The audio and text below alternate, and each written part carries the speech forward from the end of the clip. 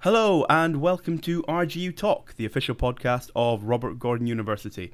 I'm your host Johnny Milne, and this week I'm honoured to say that I'm joined by one of RGU's student presidents, President for Education and Welfare at RGU Union. It's Kerry Harrison. Kerry, welcome to RGU Talk. Thank you. So you've been acting as student president for 2 years now, am I right? Yes. What made you want to take that time out as a sabbatical officer? Well, I think I wasn't really sure whether I was going to run or not, but I was persuaded. That's always the best way. Yeah, absolutely. But I think I really wanted to make a difference, and especially from the welfare side. I didn't really know much about education, and that tends to be the case with my role. People come into this either from the education side or the welfare side. You very rarely get someone who already knows both, because they're quite separate things.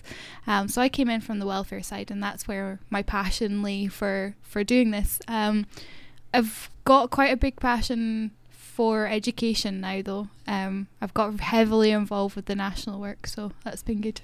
And had you been heavily involved in the union or other societies before you ran as president? I was vice president of the Mental Wellbeing Society for its first 2 years. Oh, fantastic. And I was also with ESN, the Erasmus Student Network. And for anyone who might not know much about your role or the roles of the other officers like yourself, big question, but what's a day in the life of student president look like? Oh, it's it can be very different. I mean, some days like today, for example, I don't have much on, so I don't have many meetings. So I can sit and get through all my emails and all the papers that I still need to read. Other days I will have back-to-back meetings, which is very stressful because they can often be at other sides of the campus, so it's the same as having your lectures at different sides of the campus too. And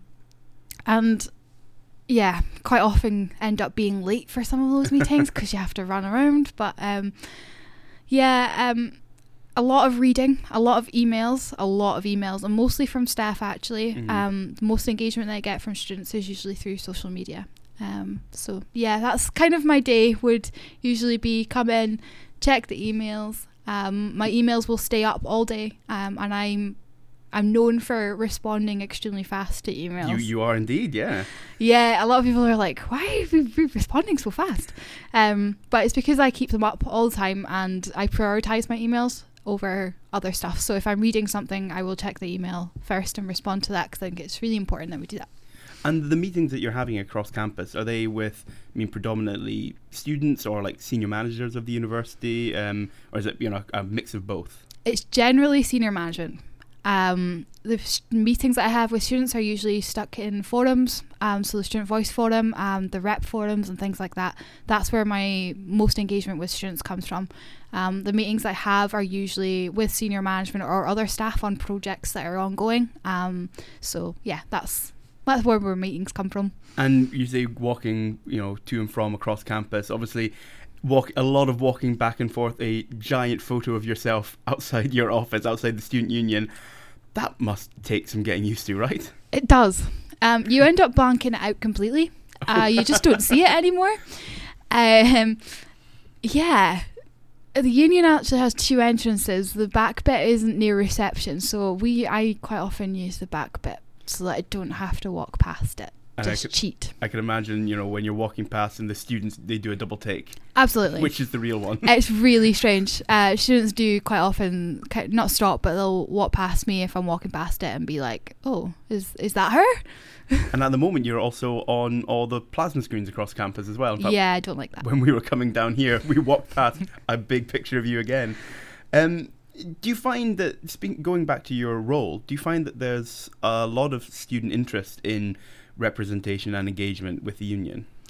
Not hugely, and it really depends on the areas. So different schools have different engagement levels, especially with representation in education and kind of that kind of thing.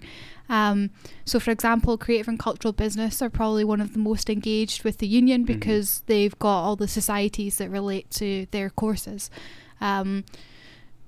An example of a course that's maybe not so engaged is engineering school. They're not so engaged in the union and their activities, and the reps there I also hear are not too engaged either. So it really depends, and I think all unions have the same issue. I wouldn't say that we were unique in that, and you know, I speak to a lot of unions across Scotland especially, and it's the same problem that everybody's having, so I don't feel like it's necessarily a bad thing for us.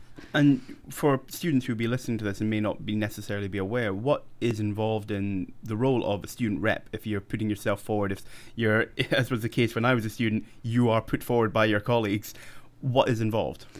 So you just attend a couple of meetings a year. You'd attend 2 of your staff student liaisons, so 1 each semester, and that's meeting with your school. So all your course leaders and strategic leads will be at that.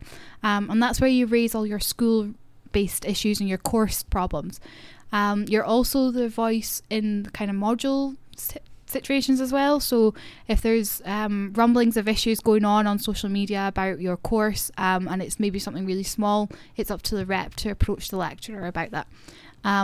In the university context, we run partnership and action meetings between the union and the university, and that's where the reps will come together and be able to, from all schools will come together, and they'll be able to discuss the wider issues. So Wi-Fi, for example, is one that comes up every single time. Yeah. Obviously, you know, being a student representative is just like being a student president. It's a fantastic thing for your CV going forward. What have you and the other officers in RGU Union been doing to increase that interest in stepping up? I think it's incredibly difficult. People are generally, there's 2 different people. There's people that are very scared of things like this, and there are also a lot of students who are scared of speaking to the presidents because it seems like such a huge role, and the shyer students won't approach us at all. And you're not that scary. No, we're not. I used to be that shy student, so I know exactly how they feel. I would never have approached a president about anything, and if I saw them around campus, I'd be like, oh, they're important. So yeah, I was that student, but I think it's just such a difficult thing, because if you're not already engaged with the union, it's very difficult to understand what we do. The societies is the main kind of public facing part of the union, but these roles, the full-time roles especially, are very, very different to being as part of a society, and you'll have to get engaged in things that you will literally know nothing about. So all the quality assurance stuff that I get involved in, you wouldn't have a clue. And it really opens your eyes, actually, and it's the same in every sabbatical role. There is something that you think, wow, I didn't know all of that happened. And for me, it was the quality assurance stuff. I didn't realise just how rigorous it all was, and that every single course goes through, you know, is reviewed every summer, including all the modules, and it's just, I don't think students realise all that happens. And when you get that, you know, eye-opening experience, it's a fantastic experience, really, for going forward. But you mentioned earlier the working in partnership, that RGU was obviously one of the first institutions to develop a student partnership agreement between the university and the union. And you can go across campus and see all of the posters, all of the plasma screens with everything that's been achieved in partnership, in quote marks. Can you give me a couple of examples of things that yourselves have achieved that have had a real impact on student life at RGU? So students will probably know of the change in the academic calendar for the coming academic year. That's probably the biggest change that we've managed to do in a very long time. That was myself and the previous Communication Democracy Edward that pushed that one through, and I think that has really raised the profile of the union as a whole. I think a lot of people have now stood up and gone, oh, that's what the union does, and they can make huge changes if I actually speak up and I want to actually put things forward. I suppose from well-being perspective, there's a lot coming soon in the mental health kind of area and the gender-based violence, and although that isn't quite finished and the students won't know about this yet, it is coming, and I think that when it it does launch probably at the start of next semester, it's going to be a pretty big change to the way that we do things, including all the policies, and all the policies, procedures have all been changed, updated, and new ones created, and all of that kind of stuff. So I think that's something that students won't know about yet, but it will be a pretty big change, and the union has pushed for that for quite a long time as well, and it's finally happening. Obviously, that's next semester, as we are very gradually creeping towards the summer months. We are unfortunately coming towards the end of your time as a student president. We are. Looking back, what would you pinpoint as some of your main standout moments or achievements? I think quite a lot of my role is things that students won't necessarily realise that I've done, if that makes much sense. I've made a lot of changes in the education side, so there is now an online baseline for all classes, all modules to follow, and there's a baseline plus for distance learners, and that's the way that your modules should be laid out, the content that should be on there, and that's a huge step forward. But you probably won't, I'm not sure students will quite notice that that's actually changed. The other thing is the assessment and feedback work that I did last year. That was a huge piece of work alongside Delta, and I think it's starting to have quite a big impact. I've heard students saying that I've seen this, but they don't think it's changed until someone says, did you notice that? And they're like, oh yeah, that wasn't there before. It's not something, it's something quite small that students don't realise, but it seems to make a big impact on their experience. So there were 7 recommendations that came out of that, and there's another 2 years left on that project to implement all of them, because some of them are going to take quite a lot from IT, for example, quite a lot of IT input from some of them. So yeah, that's probably one of the biggest. I mean, I think it's funny looking back, because I think the first time I came across you was after I started this job, a couple of months in, was the first graduation ceremony that I dealt with, and seeing you get up on stage, what's that like? Giving a speech, but you've got the whole graduating student body in front of you and their families, the principal, all the senior management team sitting behind you. A few butterflies, I'm expecting, in your stomach. It's horrible. The first time you do it, for me as quite a shy person, it was absolutely awful. I hated it.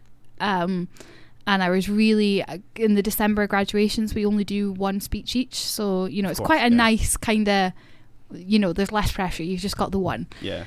Whereas in summer I had to do 4, so it was a bit more intense. Well, having sat through them all, you do a very, very good job. It's really difficult to sit through them, actually. Once you've been through a few graduations, you are kind of like, this takes a long time. I can imagine. A lot, and because you're on the stage, you have to make sure that you're looking professional, and you can't be looking bored or anything like that. Which you wouldn't anyway. No, it's graduation, it's happy, but after a few of them, especially with the speeches is more what I'm talking about, because you hear the same speeches every day.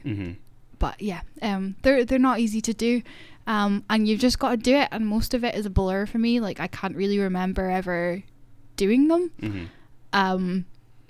It's strange, but we've got one more set of graduations to go. Once that's out of the way, what's next for Kerry Harrison? Don't really know yet. I'd love answer. to. Best answer.